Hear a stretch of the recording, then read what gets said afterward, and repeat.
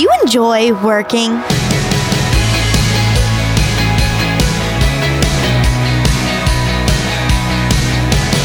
Hi there, I'm Natty Anderson, and you're listening to Unlocked, your daily key to unlocking God's Word in your life. Especially in the United States, we put a lot of emphasis on work. Where you work, how much you make, and what your job says about you, your family, etc. But what does God say about work?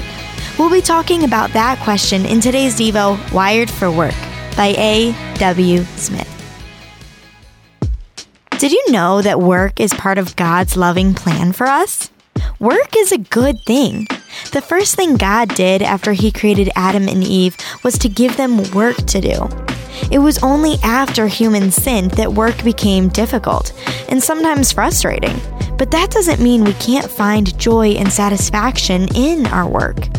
God Himself works, and since He created us in His image, work is one of the things we're wired for, as we read in John 5:17. Our work isn't futile, because God uses the work of those who love Him for His good purposes. Even everyday tasks that don't seem very important are valuable in His kingdom. Work done well and with justice also points to the new reality of God's kingdom, His loving reign over His people, and His restored relationship with them. Jesus, who is God, announced that the kingdom of heaven has come near. Because He wants us to be part of His kingdom, Jesus died and rose again, defeating sin and death, and He will return someday to make all things new, free from the effects of sin. Then, work won't be toilsome any longer, and everyone who knows Jesus will live together with Him on the new heavens and new earth, doing work that is fulfilling and God-honoring. But while we're still living in a world that's broken by sin, things don't always go justly in the places where we work. Sometimes employers treat their employees unfairly, and sometimes people experience illness or injury or other hard circumstances that make it so they cannot work in the ways they were expected to, or even work at all. But even if we find ourselves unable to work, as Christians, we can still find joy in another person's work, and that's the work of Jesus. By dying on the cross and rising from the grave, Jesus beat sin and death.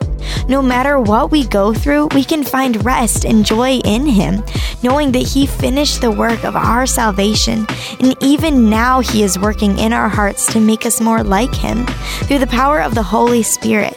As we wait for Jesus' return, He calls us to do our work to help others and bring Him glory, remembering that our ultimate joy and hope doesn't come from what we do, but from who we are, God's children. So let's talk about this a little bit more. Can you think of a time you enjoyed work? What do you remember about it? Imagine how it would feel to not be able to work anymore.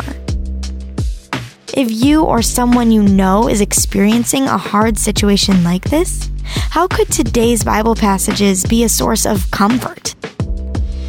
As you and I can read in Genesis 2:15, the Lord God took the man and placed him in the Garden of Eden to work it and watch over it.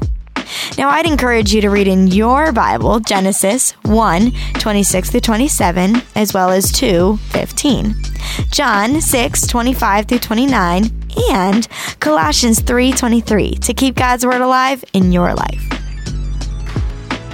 Unlocked is a service of Keys for Kids Ministries. Has the Lord been speaking to you about something lately? If so, we want to hear that testimony. Go to unlocked.org and check out our writer's guidelines to find out how you can write for us. Also, come back for tomorrow's Devo about bitterness. But until then, I'm Natty, encouraging you to live life unlocked, opening the door to God in your life.